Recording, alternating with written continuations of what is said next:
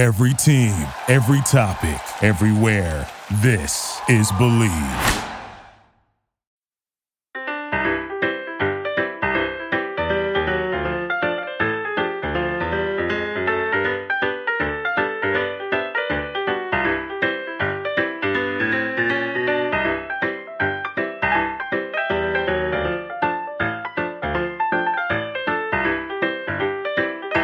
Good morning, Ann Varner.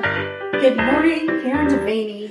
This is Sugar Coated Murder Podcast. It's what we do. It's how we do things. It's how we live our life. It is. And I got to tell you, I'm so happy to be feeling better. Me? I'm glad you're feeling better because too. This virus, whatever the heck I've had, has really kicked my arse. Yeah. You've been down and out. I've been down and out. So yeah, it's been a long week, and now I feel like the sun came out today, and I might be able to.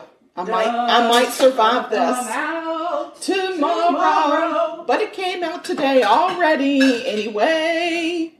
Well, what do you think the chances are of me getting this fold down without breaking it? I don't want to look. Okay. I'm not looking because you're so Okay. She's using some tongs to reach a big old glass bowl with a handle, and it was up on the third shelf, and I was scared. I didn't want it to crash on her head. It didn't crash, and I've got the bowl intact in one piece because, along with talking about true crime in our podcast, we bake. I know. What are you making today in your kitchen? I am making bread and butter pickles. I am so excited because I love me some bread and butter pickles. Yes. Now, and the cucumbers smell so good right now. They do. They're nice and fresh. Yeah. I love our grandmother. Grandma Seal used to make pickles, and it was like you had to fight for them. Oh gosh, yeah. We were never at an age where we could get a jar for ourselves. No, never. I can remember sneaking a pickle or two out of Mama's jar when she wasn't looking. Yes.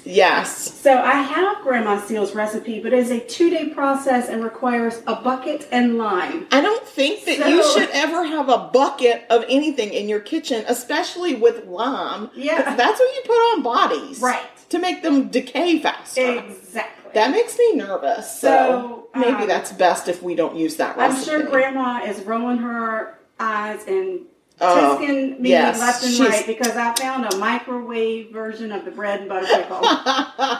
Welcome to 2021, Grandma. Now, I'm sure they will not be as good as Grandma's. There's no way they're going to be as good as Grandma's. But they're going to be better than anything I can buy on the shelf. And better than a jar of air. Exactly.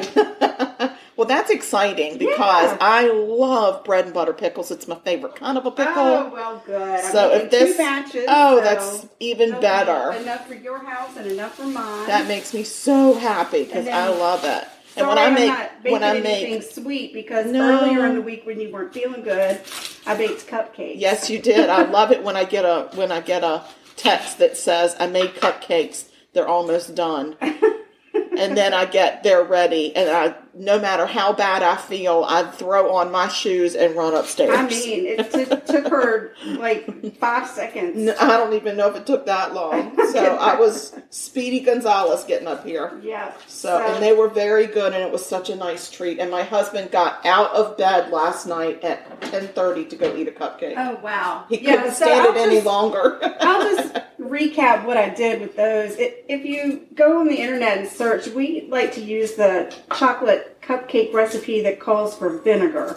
It's easy to find. Just find that. If you can't find it, you can email it to us because we've used it before. Or email us and we'll find it. We'll send you the recipe. Anyway, tried and true. I threw those suckers together. You don't have to. You just dump all the ingredients in one bowl and there's no softened butter. There's no eggs at room temperature. It is just throw some shit in a bucket. Throw some shit in a bucket and get a cupcake out of it. Exactly. Then I used the recipe on the confectioner's sugar box and made a vanilla buttercream. Yeah. Because I wanted a chocolate something, but I wanted something to cut the chocolate. I'm so glad you did that because too much chocolate in my chocolate doesn't make me happy. Yeah. So I threw the buttercream on and then I dumped those suckers in chocolate ganache. Yeah, she just whipped up some ganache like it ain't nothing. Well, I had some chocolate chips in my pantry. It's easy. Once you know how to do it, you don't even have to measure things. No, I didn't measure. Yeah. I took what I had of the chocolate chips, and then I had some heavy whipping cream, threw that in there. Yeah. Melted it all together, and then I dunked the top of my cupcakes in the chocolate ganache and put them in the fridge. I stuck them in. I laughed and told Karen I was putting them in my blast chiller. I was like, ooh, so fancy. Which was code for my freezer. Because that's all we got for. Yeah. We don't got no blast chiller. No. Maybe one day, sugar. Yeah. We'll know we made it when we have a pellet ice machine. And a blast chiller. That's my dream, the pellet ice. Oh my God. Like they have at Chick-fil-A or we've got Comeback Shack here. Yep. That pellet ice is it's the bomb.com. It just really makes me happy. it and does I will drive across town to get some pellet ice. Yeah. I get it. So if I had that, oh my God, I would have made it. I wouldn't care about the blast chiller. I just think when we have a blast chiller, we know that we are something special. Very true. Something special. Very true. Well, so I have some murder to talk about, but before we do that, I think that we should talk about this new event that happened this week. We joined a network. We did join a network. It's called Oracle Network, and I'm going to tell you, this is so exciting. They have lots of other podcasts in this network, which is awesome. And I'm going to tell you some of the podcasts that they have in there. It's amazing. Is that the name of a podcast? It's amazing. No, I don't think so. No, it's not. So right now, they do, what's really fun is they'll promote like a podcast of the month, which is really fun. Oh yeah, that is fun. I love that. Yeah, and then we'll just cross promote and stuff like that. But it also it just really connects us with other podcasters, and podcasters are a unique set of individuals. Indeed. And so it's so nice to be connected to like-minded individuals. So they have, I'm just going to read the list that's not us, because obviously we're on there, I wouldn't talk about it, but so they have one called Active Shooter. They have one called All Comics Considered. All Things Anime. Wow. Anxious and Afraid. Beyond the Rainbow. Blue Side of the Mountain. Oh. There's one called Brew Crime, which is about beer, like craft beer and crime. Yes, which is cool. They have one called Depth of Darkness. They have one called, I'm going to mess it up. It's Hispanic, obviously. It's Dos Spookwanos. Nice. That's so fun. Oh my goodness. They have The Great Unsolved, Mask of Sanity, Nap Time Nancy, which I love that title. Not Your Normal Murder. Oh. They have Sublime True Crime, The Jury Room, The Consequences, or True Consequences, I'm sorry. My eyeballs are not working. True Crime Dark Justice, Victimology, Ye Old Crime Podcast, and then us, Sugar Coated Murder Podcast. Nice. So we're very excited to be a part of this network. We're very honored. Yes. And, very exciting. Look at us. We joined a network. We joined a network, guys, and this is a big deal for us. It's a big deal that anybody wanted to be friends with us. It doesn't really change anything for our listeners as far as the way you listen to us. Nope, still find us in all the same places. But if you go on to the Oracle Network, and it's Oracle, ORACL 3, and if you go onto that page, then you've got access to all the different podcasts. Yeah, that's the nice thing. It's just you can just point and click and listen to some other podcasts as well. Yeah, like on the weeks like this week when we've kind of been late recording and you're craving a new episode of something, go check one of them out until we can get our episode back up. Exactly. So, anywho, that's our big announcement for this week. It's huge. It's huge. Enormously huge. Huge. All right, so I have murder to discuss. Okay. Because that's another thing that we do. We do talk about murder. We do. We don't do the murder. We just talk about the murder. We shan't murder. We shan't. Okay. So this murder takes place in Fort Lauderdale, Florida. Oh. Sunny Fort Lauderdale. As I like to refer to it as Florida. Florida. Yes, Florida. The state of Florida. So I'm going to talk about Melissa Britt Lewis. Okay. She is 39 years old. Mm-hmm. She is a labor and employment attorney at this big old law firm called Rothstein, Rosenfeld, and Adler in Fort Lauderdale. Okay. She has a true zest for life. She is completely devoted to her 3 nieces and her 2 dogs. Oh, yeah. Yeah. She is just... a dog lover. A dog lover, yes. She's described by friends and coworkers as loving, nurturing, and an accomplished chef. Oh, my God. Speaking of accomplished chef, why do they make it so hard to get the condoms off the English cucumbers? I don't know. I guess they don't want them to get impregnated. I love them. Continue. Melissa is also known for the red Prada purse that she proudly sports on her arm. Just like for us, we feel like we will have made it when we get a blast chiller. She kind of felt like that was a symbol of her making it in her career. Yeah. Oh, gosh. Yes. Awesome. Yeah. So, March 5th, 2008, Melissa seemed to have life by the tail. She recently was promoted to partner at her law firm. Nice. That's huge. It was a random Wednesday night. Melissa and her red Prada bag went grocery shopping at the local Publix. Mm-hmm. When she pulls her black SUV into her garage,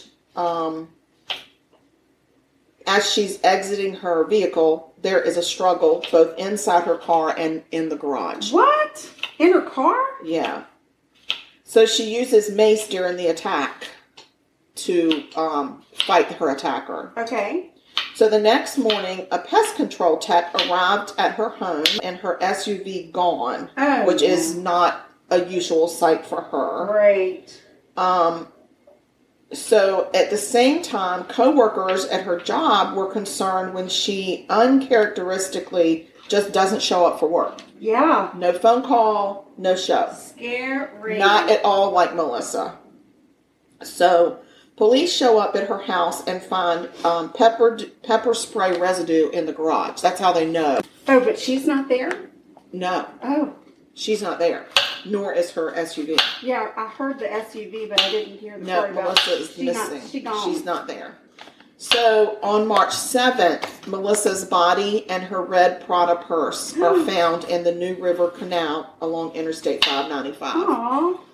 Aww. And then the problem with the robbery theory is that nothing seems to be missing from her house. All right. As a matter of fact, there was no struggle in the house at all. And it appears that she never even made it that far. Right. So, were they robbing her of her Publix grocery haul? Or maybe her she got something really purse? good. Or maybe took the last thing of toilet paper. Or maybe the last, that chantilly cream cake with the fruit. With the fruit, I mean, that's, if somebody took the last one of those, I might struggle with them. Yeah, but wouldn't you take their Prada purse, too? Her Prada purse was found with her, so yeah, I would take the Prada purse. There's something I would take that chantilly cream cake and I would put it in the Prada purse. Exactly. Exactly. Yes. So about a week after finding Melissa in the canal, an arrest was made. Ah, okay. Police arrest 52-year-old Tony Villegas. I don't know him. I'm not familiar with him. Well, you're getting ready to be familiar. Okay. He is a local train conductor. A what? I know, you don't, I mean, that's a rare, what? That's a rare type of job, I think. That's not a everyday job. Yeah. The question is, what is the connection between Tony and Melissa? Yeah. So Tony's wife, Deborah Villega, worked at the same law firm. It's a Lurfer. The same law firm as Melissa. Oh, no. She and Melissa were actually very close friends, both at work and outside the office. Oh, dear.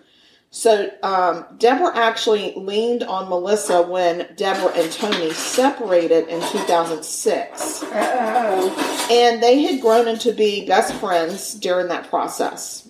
Melissa got to know Deborah and Tony's 2 sons. And as a good friend, Melissa spent lots of time with Deborah and the boys. They had dinners, not really as a family. It wasn't a romantic thing. It was definitely a friendship, kind of like a sisterhood. They had formed a kind of a sisterhood together. Right. So they went to dinners together. They went on vacations together. And Melissa did whatever she could to be supportive of them and their journey through this separation and divorce situation. So the question is, what's the issue with Tony? Yeah, what is his problem? What happened? Well, he didn't like the fact that his wife was having this strong, supportive friendship in her corner. Oh. He didn't like that. And he didn't like Melissa spending time with his sons. Oh. Right, because he felt like she was poisoning them against him. Paranoid much? Right, well, and listen, it seems like he was just an asshole anyway, so maybe it was on his self, not on himself. So anyway, bad grammar, it's early. So he felt like Melissa was keeping Deborah strong in her resolve to end the marriage. Sure, and he wanted her weak. So he wanted her weak so he could manipulate her and get her to come back to him. Sure. So Tony even sent a text to Deborah at one point threatening her life and the life of her circle of friends. Oh, wow. Yep.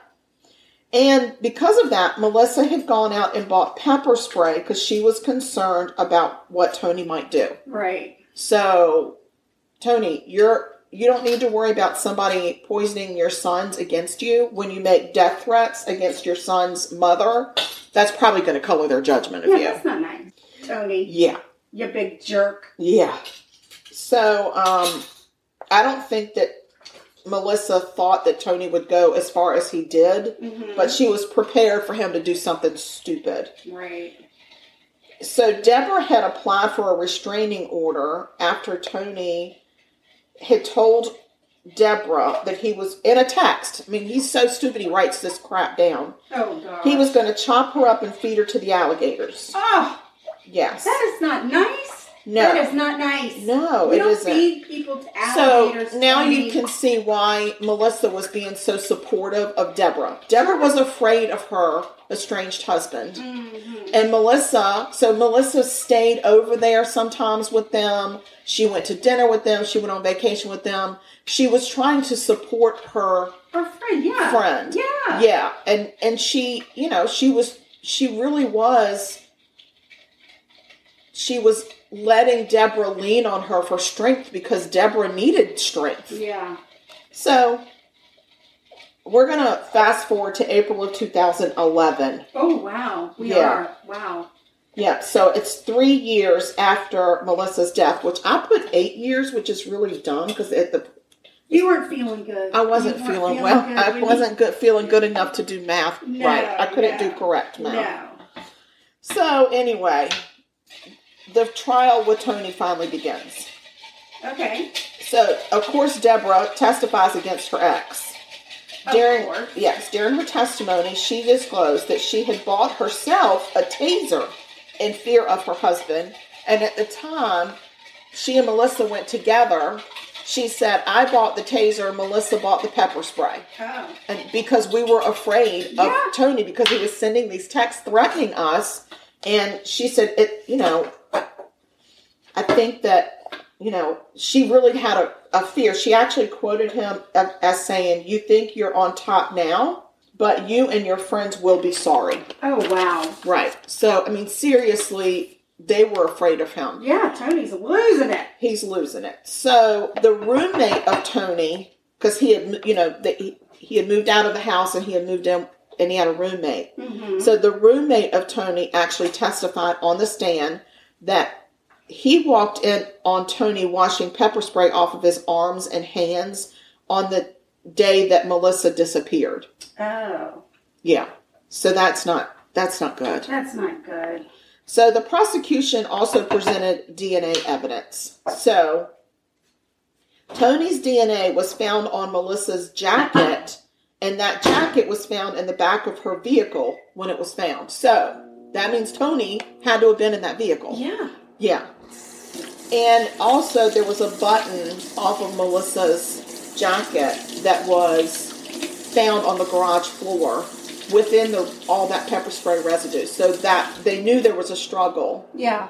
And so they got touch DNA off of her jacket. Ha ha. Ha ha, Tony, you big Tony. Dummy. Yeah. So also, prosecutors, yes, were able to present the cell phone pings of Melissa's phone and Tony's phone, and they simultaneously pinged from her house to the canal, and then the next day, her phone actually traveled with Tony to his job at the train line. Oh. And I don't think that Melissa would have gone with him willingly to the train line.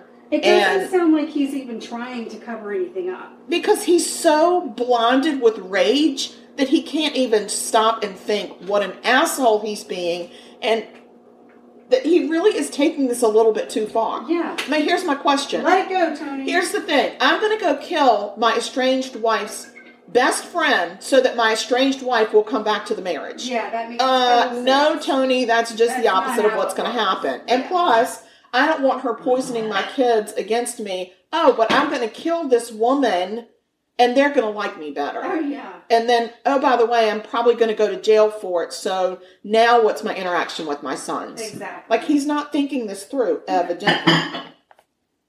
So Tony Villegas was found guilty of first-degree murder, which means it's premeditated, which obviously. And he was sentenced to life with no parole. All right. So we like that. That's good. He ain't getting out. So Melissa's aunt sent a letter on behalf of her family for the sentencing hearing. You know, they do impact statements. Oh, yeah. Her family at that point was still not strong enough to go, and this was 3 years later. Oh, wow. They were devastated. And so the aunt sent the letter to the court and had the court read it. Right. So what she said was, his selfish act of jealousy not only violated their family, but his as well, and they will all suffer for it, but they forgive him because they have to move on with their life. Of course. So, right now, he is in prison at Indiantown, Florida. If we want to go visit him and throw raw hot dogs at him, or... I think just blow train whistles. Oh, that is such a great idea. We could just, yes. We've got our train whistles, woo, maybe some overalls. Yes, even, we can, and then just go in and that's it. We just blow our train whistles. We just blow the train. And I don't even think we have to go to the visitor. We could probably just be in the parking lot and blow the train whistle, and he's going to be like, oh my God, the trains are haunting me. Yes. That is perfect. Oh my God, that's such a great idea. We're coming for you, Tony. We are coming for you, Tony. Woo-hoo! And we like it in Florida, so we don't have a problem going down there. If anybody wants to join us in this train adventure, please email us at murder.sugarcoated@gmail.com. Let's take the train there. We could, it'll be a whole train theme. Well, it'll be a train theme. Oh my God. Yes, and then we will form a train. We'll bake a cake. We'll bake a train cake. Oh my God. Yes, and then we'll get a bunch of us, and we'll all have the whistles, and we can just like chugga all around the parking lot of the prison. Yes, that is such a great idea. Gosh, I'm so excited. We are coming for you, Tony. We have a purpose now. I know. So that's my murder. It was a kind of a short murder, and I do apologize, although I feel like it was an important one because, you know, somebody was killed, and it was a very vibrant young woman in the prime of her life. If your marriage breaks up, don't murder. Don't kill your spouse. That's just stupid. Don't even threaten to kill.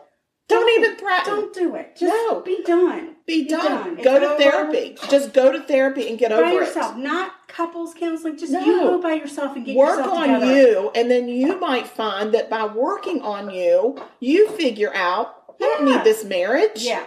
I can be a better person on my own for my kids. Exactly. Yeah, but don't kill their mother's best friend because they're not going to like you.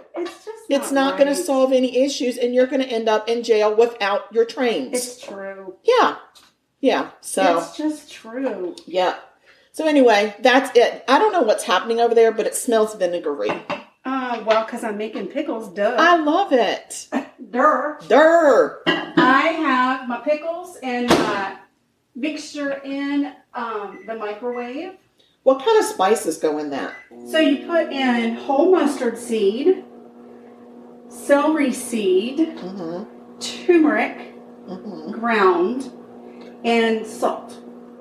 Okay. And then you do white vinegar and sugar and onions and cucumber. Wow. All done. Done, and done. And then you microwave it for 7 to 8 minutes.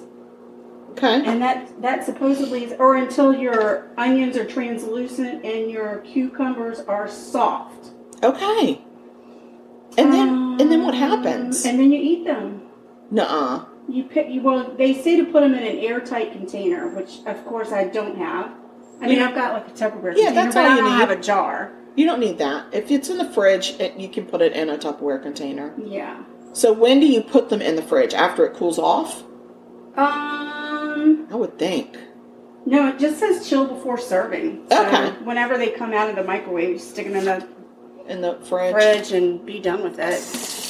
There ain't nothing wrong with that. No, I'll stick them in my blast chiller so that they'll be nice and cool by the time I finish my murder. Gosh. And we'll be able to have if y'all want to buy us enough coffees to buy a blast chiller, I don't know how much they cost, but we would really want that. Actually, I think they're like $2,000. Yeah, those are just the ones that sit on your countertop. And you know what's even more reasonably priced is the pellet ice machine. Oh my gosh! You can find those for about $500.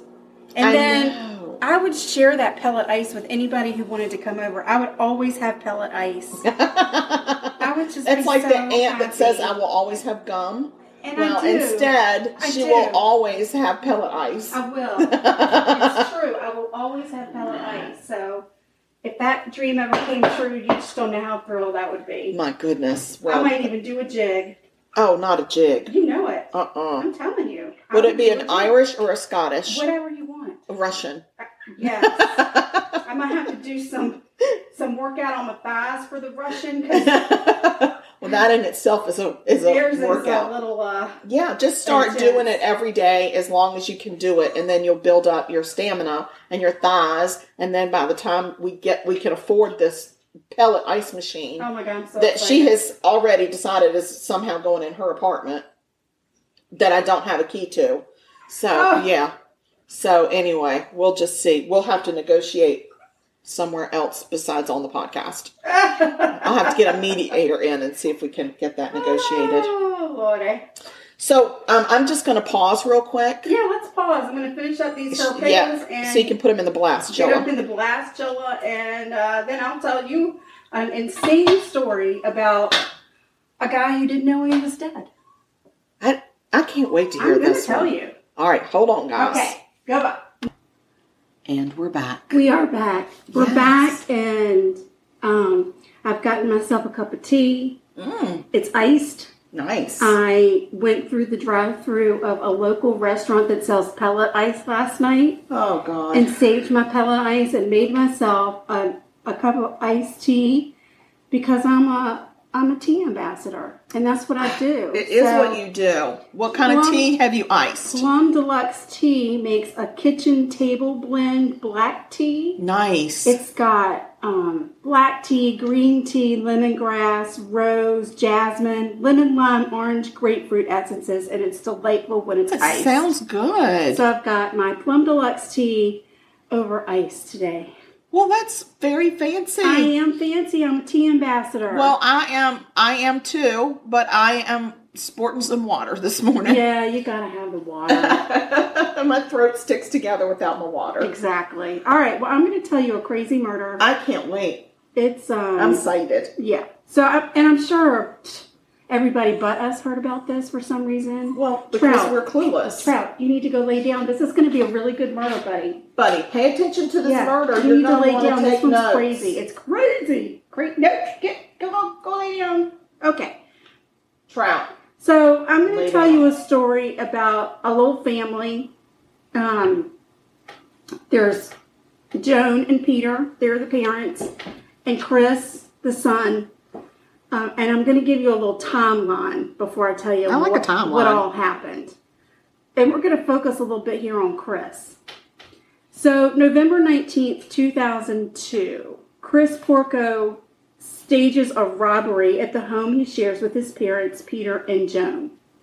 While he's home for Thanksgiving break from the University of Rochester, he steals 2 laptop computers. From his own house? Yes. He stages the home to look like a burglary by cutting a hole in the screen and raising a window on the first floor of the house.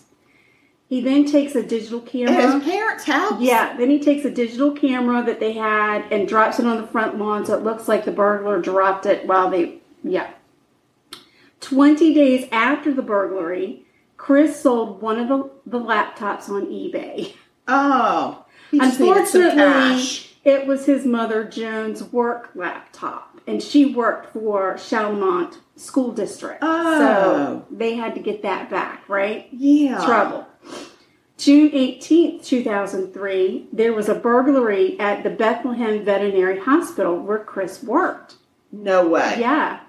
He disarmed the alarm, stole a digital camera, a camcorder, 2 pocket PCs, and a cell phone.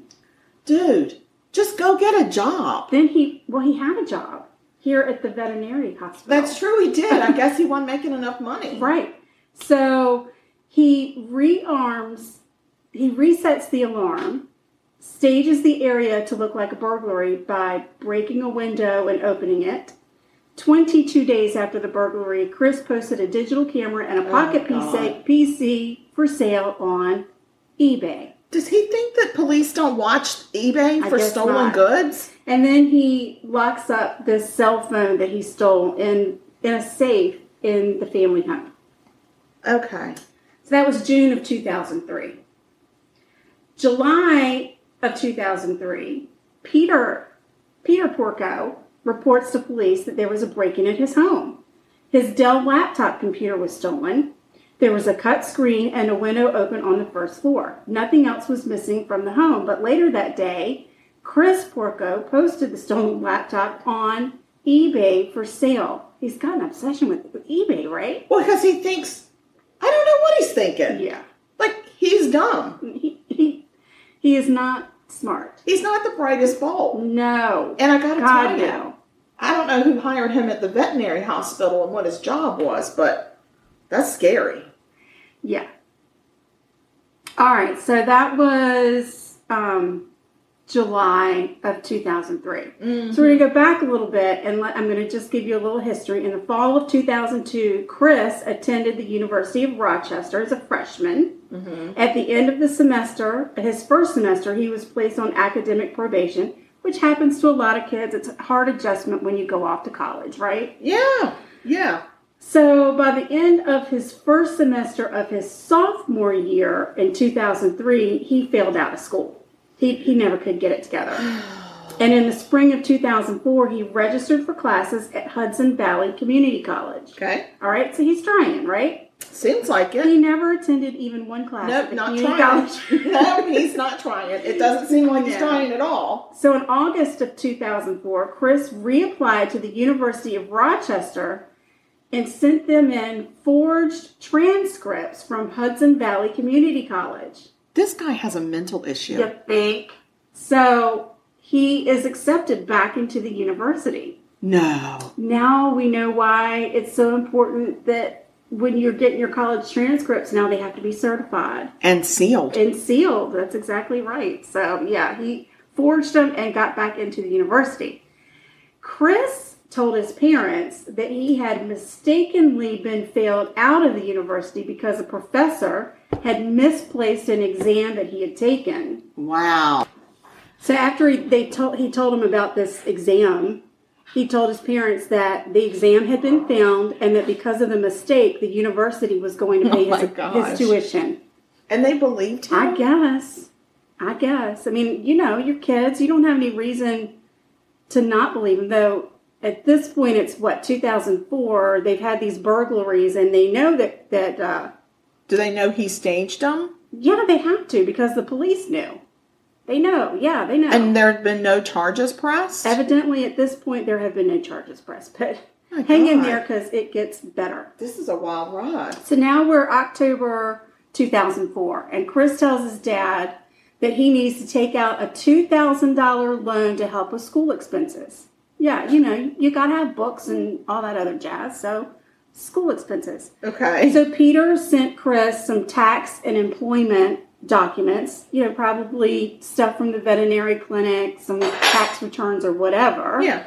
And he agrees that he'll co-sign for the loan.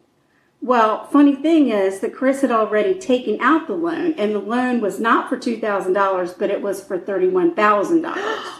$31,000. And Chris took this loan out. Who loaned him this money? That would be Citibank. He had forged some documents. This guy is out of control with this forgery crap. I know. But he must be good at it. Right. Only he didn't realize that his co-signer was going to get a letter in the mail saying you've been approved for your loan. Yeah. So Peter gets a letter from Citibank saying you've been approved for a $31,000 loan. Oh my God. And he calls Citibank and cancels the loan. Then he gets a call from the University of Rochester financial aid director who tells him that Chris's tuition for the semester is due.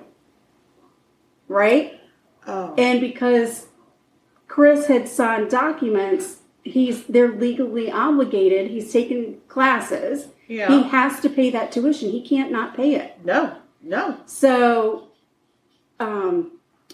Peter tells Citibank, I want a loan for this amount of money, which was the exact amount he owed for that semester of tuition. Yeah. And nothing more. Okay. And he paid that one semester of tuition. And then he starts calling his son and saying, what the hell is going on? Yeah. What are you doing? And oh my God. Then Peter says, you know what I'm going to do? I'm going to run my credit report because something squirrely is going on. So when he runs his credit report, he finds out that Chris had also taken out a loan in Peter's name with Capital One Auto Finance. And Chris had purchased a yellow Jeep Wrangler, which his parents knew he had the Jeep Wrangler, but he told his parents that he had gotten a Jeep as part of a computer swap deal. Oh my gosh. Right. Like, I'm going to give you my nice computer and you're going to give me a Jeep Wrangler? Okay. His parents are so gullible. A little bit. Come on, guys. Or maybe in denial about just how bad that things is are. major denial. You've got a kid who has staged robberies at your home, stolen your property, and failing sold out of college. He has now tried to take out a loan of $31,000 instead of $2,000. He has failed out of college twice now. Right. Like, come on, guys, wake up. And I know it's your kid and you want to trust him, but be aware. Exactly. Well, by the fall of 2004, Peter and Joan, they were like, we are done with these shenanigans. Oh, my gosh. And they couldn't get him on the phone, of course, because he's dodging their calls. So they sent him an email and said, listen, we're really disappointed in what's going on here. Cease and desist. Do not take another loan out. Yeah, have him turn his phone off. Then you'll hear from him. And they said, unless you can get yourself a scholarship, you're not going to go back to the University of Rochester. You're going to have to do something different. Chris had joined a fraternity. He had lied to his friends about his financial status. He told people that he was from a very wealthy family. They had homes in the Outer Banks. They had homes all over the place. This guy, he needs some serious therapy. You think? So... And so do his parents. He was super popular. Very, very popular with this whole persona. Yes. So now let's talk a little bit about Chris's relationship with eBay. In order to attempt to keep his fake lifestyle going, he needed some cash flow. Sure, because his parents cut him off. And he loved to sell stuff on eBay. Yes, he did. He loved eBay. So between July and August of 2004, Chris deposited over $12,000 into his bank accounts. And it was all money he made by selling items on eBay. Where did he get said exactly. items? He was taking money in, but he was not sending the items out. And customers started to complain about paying for stuff they never got. So he tells this one guy that there had been a death in the family. And then he pretends to be his brother with another lady and sends her an email saying that Chris had been killed in a car accident. And of course, the people never received the items that they paid for. And eBay got fed up with it and they canceled his account. My God. So at this point, Chris is up to his eyeballs in debt and now he has no source of income. He owed eBay over $3,600. He had an American Express card. He owed them over $4,000. And He had an interest rate, by the way, with American Express of 26%. Oh my gosh. Then he owed Capital One Finance over $14,000, and he owed the University of Rochester $16,000. He wasn't paying his cell phone bill anymore, so they were hassling him. And Capital One was so mad at him at this point because he never made any payments on that loan, they were threatening to repo his Jeep. They should have. So all of his cards are about to fall. This is July, August of 2004. So, oh my gosh. He actually did have access to one of his parents' credit cards, but they caught on to his thieving ways and removed his access to that account. So he's literally, he's got nothing. He owes a lot and he got nothing. Exactly. So I'm sure he's panicking. And at one point, Joan and Peter send him another email and tell him to stop trying to take out lines of credit in their name. And they say, we're disappointed in you, but we will always love you. How about drive up to the university, find him, and beat his ass? I know. Oh my gosh. It all ended, it was all adding up, and Chris was getting more desperate by the minute. He became withdrawn. He started drinking heavily. He got into several fights and even threatened to kill a couple of people. Oh, geez. Well, that's not going to solve your financial issues. No. So it's all spinning out of control. Mm-hmm. On the morning of November 15th, 2004, Peter, got out of bed, went to the bathroom, left the bathroom and walked to the kitchen where he put some dishes in the dishwasher and began packing his lunch to take with him to work. He went to the door, opened it, reached down to pick up the newspaper. He inadvertently closed the door behind him and got locked out of the house. Oh. He used a spare key that was under a potted plant, opened the door, and fell face first into the house. Peter was dead. What? He had been hit several times in the head with an axe in the middle of the night. But somehow, even with the gruesome injuries in his head and with adrenaline pumping through his body, he got up and did his morning chores before he finally died. He didn't know he was dead. He didn't know he was dead. That is freaking me out. He did not know he was dead. Oh my God, that's like a movie. It's like a movie. And I didn't realize it could happen, but there's a massive blood trail throughout the house showing the path he had taken. Even like some tissue or something where he had blotted maybe a cut or something somewhere along the way. He was dead. He was dead. It was Peter, you be dead, boy. You're dead. Buddy. Yeah. Oh, sorry. He went and did the exact same thing that he'd probably done, his routine he had done for years many and years. Yes. Exactly. He was literally a dead man walking. He had been bludgeoned in his bed while he slept, as had his wife, Joan. Joan never got out of bed, though believe it or not, she did survive the attack. Oh my gosh. She lost an eye. Part of her skull, has some brain damage, and lives with major disfigurement on her face. And Joan remembers nothing from the night of the attack, but the bloody scene tells the story of what happened. When police arrive at the scene, they see there's a hole cut in the screen of a window, and the window is open on the first floor. There's a bloody signature. There's a bloody axe in Joan and Peter's bedroom. Telephone wires in the house have been cut and the alarm has been smashed. When police looked into the alarm company records, they found that the master code had been punched into the keypad prior to it being smashed. Oh, gosh. They also know that the phone wires were cut after the alarm code was punched into the system. Everything is pointing to an inside job. Police start to track down Chris's movements the day of the murder and attempted murder. He told them he'd been sleeping in the dorm lounge at the time of the crime. However, witnesses say he was never in the lounge the night of November 14th or 15th. Why would you say I was in the lounge of all places? I know, I was sleeping on the sofa in the lounge, but there's a group of kids that were watching movies in the lounge. Why would you pick that? Why not say I was in my room all alone, or I slept in my car, or something where you would not, where nobody would know. This guy's a dumbass. Yeah, and he's really, really mean. Yes. Chris said that he had been at school the entire day and night. However, a toll worker remembers seeing Chris in his bright yellow Jeep. Of course. His bright yellow Jeep going through the toll plaza. They're not exactly a dime a dozen. Exactly. going through the toll plaza, headed toward his home about 10:45 p.m. and again at 2 a.m. Oh, my God. Security cameras at the University of Rochester show Chris's Jeep leaving campus at 10:30 p.m. and returning at 8:30 a.m. So, yeah, it's not going well. A neighbor for the Porcos reported seeing Chris's Jeep in the family driveway the night of the attack. When paramedics were loading Joan up to take her to the hospital, a police detective, and she's conscious at this point. Oh, my God. A police detective asked her if her son Jonathan had done this to her. She shook her head no. Then he asked if her son Chris had done this to her, and she shook her head yes. I will say that when Joan got to the hospital, they had to place her in a medically induced coma so that her brain would heal.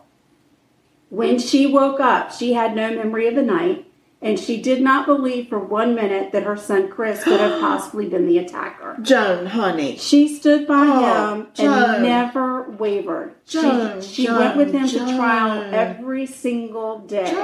Every day, wrote a letter to the editor at the newspaper and said, "Leave my son alone. There's no way you could have done this." Come on. Oh. Chris was charged with second-degree murder and second-degree attempted murder. His case went to the jury on August 10th, 2006. It took them less than a day to find him guilty of both. On December 12th, 2006, Chris was sentenced to 50 years for each offense to be served consecutively. I like that one. Because even though Joan, in her impact statement, said, "I would like for whatever sentence you give him to be concurrent." Yeah. Right. And the judge said, "I have to say, I'm so sorry that this has happened to you and to your family, but I can't stop thinking about the possibility that this would happen again."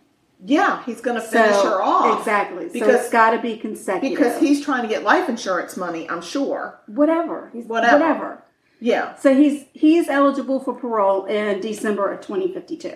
But I don't see that ever happening. Yeah, well, we should mark our calendars just in case. Okay. It's 2052? Yeah. Okay. So Chris appealed his case to the Appellate Division of the New York City and the New York Court of Appeals. Both courts rejected his appeals. And of course, because of that, when he appealed to the Supreme Court, they refused to hear his case. I got all of this information I was able to find the court papers, the Albany County court papers. And then I got some of the information from a place called cdnymaws.com. That's weird. And from indiatoday.com. They're the ones that told the story about the man that didn't know he was dead. Wow. And that is the story. That is kooky. Isn't that insane? Oh my gosh. So I know I didn't watch any shows or anything about this because I didn't want to be tainted. I wanted to make sure I had everything just right. Yeah, is there a show about it? Because I'll watch it. There are many shows about it. Really? And he actually went to court. He sued Lifetime and tried to prevent them from doing a story. And it might have been the Romeo Killer. Something to do with Romeo, whatever. And he won something against them, but they eventually made it anyway. So there have been a lot of shows about it. I don't know if there are any. I'm sure there are crime shows about it. The Romeo Killer. And I don't even know why they call him the Romeo Killer. Unless he was a Romeo. He was a Romeo at school. Whatever. I don't know. Or he thought he was a Romeo. Yeah. And there may be, more drama to the story, but I just gave the facts of what they had, the timelines that they had in the court documents. And the court documents they're not even digital, they're scanned in. So oh wow, yeah. It's not even easy to read some of those court documents, but crazy. That is absolutely outlandish. Outlandish that you could be. Is. And the pictures of his mother Joan, God bless her. Oh, Joan. Completely. And I mean, I get before it. And after. I mean, I think I would have to live in denial to think that my son could do that to me. Well, I think the only way that I could stay sane is to say no. There's no way that he did this to me, even though he did. I would have to just say he didn't, because I wouldn't be able to look at myself in the mirror every day at my disfigurement, knowing that my flesh and blood, the son that I gave birth to, was able to do that to me as I was sleeping defenseless. Exactly. And took my husband in the same way. Right. I don't know that I could.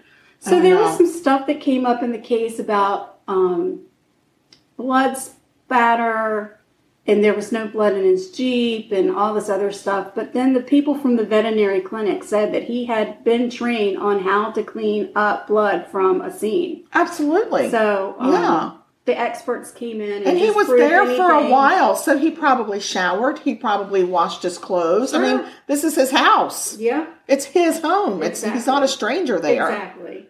And he was there a long time. Yeah.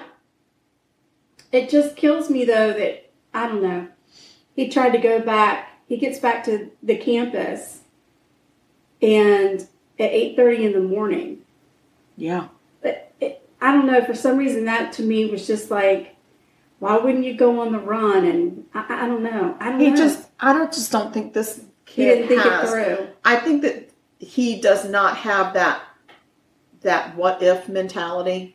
Right. Or if I do this, what then? Or two steps ahead. Like, am I thinking 2 steps ahead, or am I just living this moment? He's thinking that he's really good at getting away with things. And by killing your parents, what is that going to solve?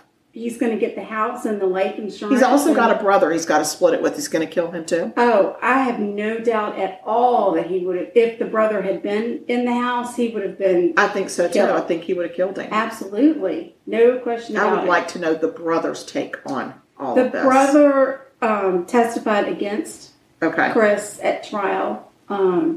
He was talking about his demeanor had become very icy and cold, and I think that's part of the reason the judge said, I really think this would happen again if he was to get out.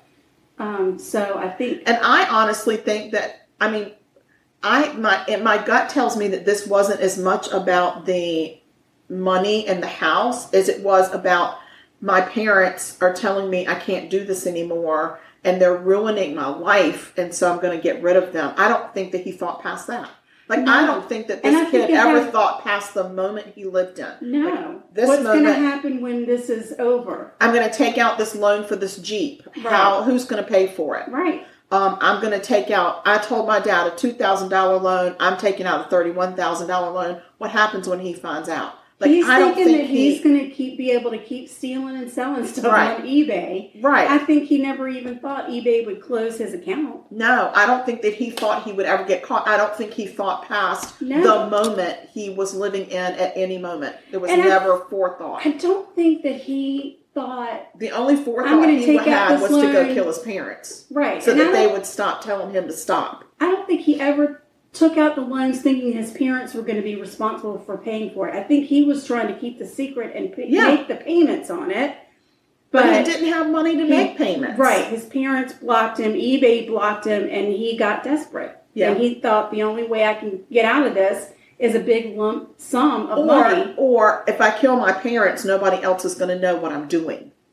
But that's so not true. I know it's not true, but I just think that he doesn't know any better. I think he's stupid. I think he's just completely stupid. Well, there's just no question about that. Yeah. I think that you are absolutely correct. That is a bonkers tale of murder. So thanks for doing that one. That was incredible. All right, so... We have social media. We do have social media. You start talking about that, I'm going to get the pickles out of the blast chiller. Oh, please do, Mary Berry. Okay, so we have Instagram. We're up to a little over 950 followers on Instagram. We feel good about that. But we could always use more. So that on Instagram, we are at Sugar Coated Murder.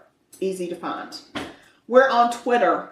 And I finally figured out what our name is on Twitter, and it's called Sugar Murder. Look at us go. I know. We're up to 20 followers. What? Because I've been twitting. Twitting? Because I haven't felt good, and so I've just been laying around twitting. Oh, yeah.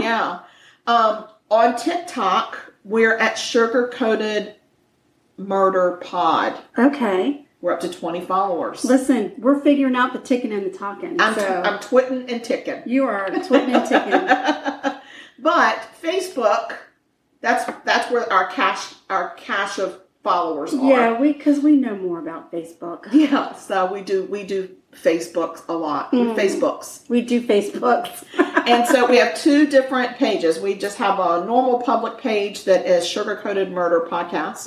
And we have a Sugar Coated Murder Podcast fan page, group page. Yes, group page, whatever. It's a lot. Sugar Coated Murder Podcast fan page. Group. Yes, and you have to join to be in that group. Yes.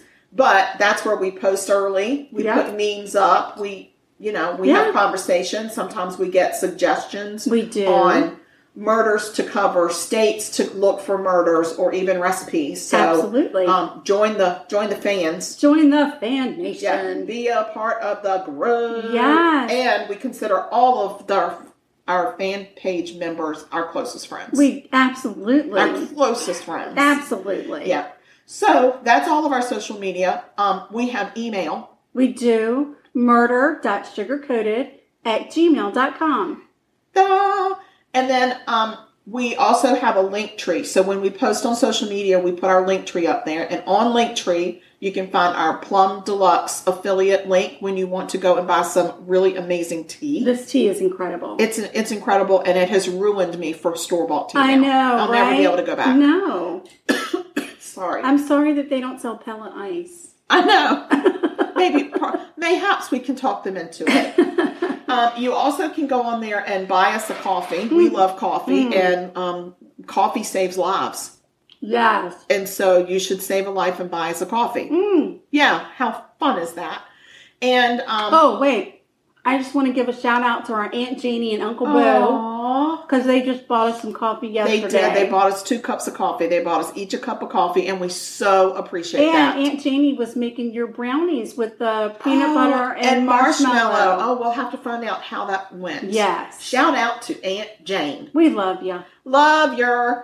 And also, we're now on the Oracle Network. We're on the Oracle Network, and I will add that Oracle Network onto our Linktree if anybody wants to use the Linktree to get there. Also on Linktree, you can find the different platforms that we're on: Apple, Spotify, blah blah blah. You can find places to buy our merch. Yes, our merchandise. You can get a T-shirt, a phone case.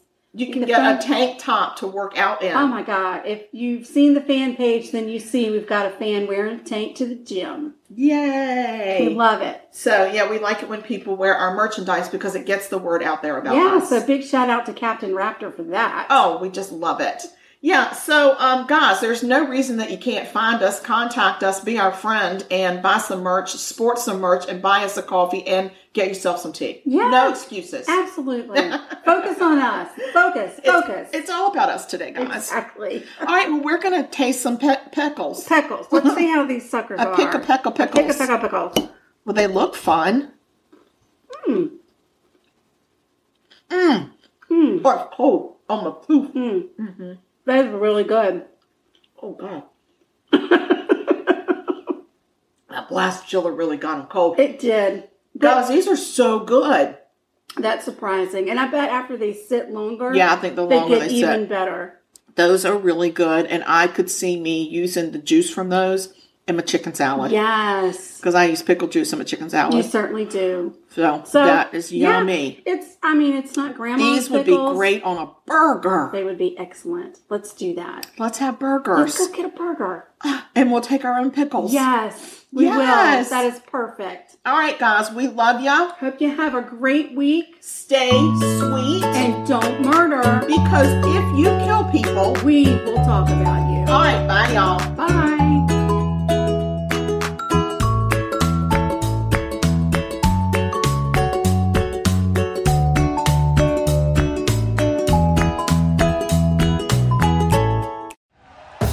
Thank you for listening to Believe.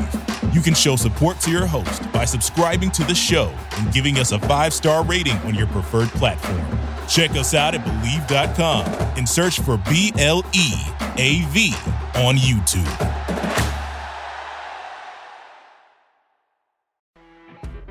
You know when you're listening to a true crime story that has an unbelievable plot twist that makes you stop in your tracks? That's what our podcast, People Are the Worst, brings you with each episode. I'm Rachel. And I'm Rebecca. We're identical twins who love true crime cases that make you say, didn't see that coming, and we hate the people responsible for them. Listen to People Are the Worst now on Apple, Spotify, or wherever you get your podcasts.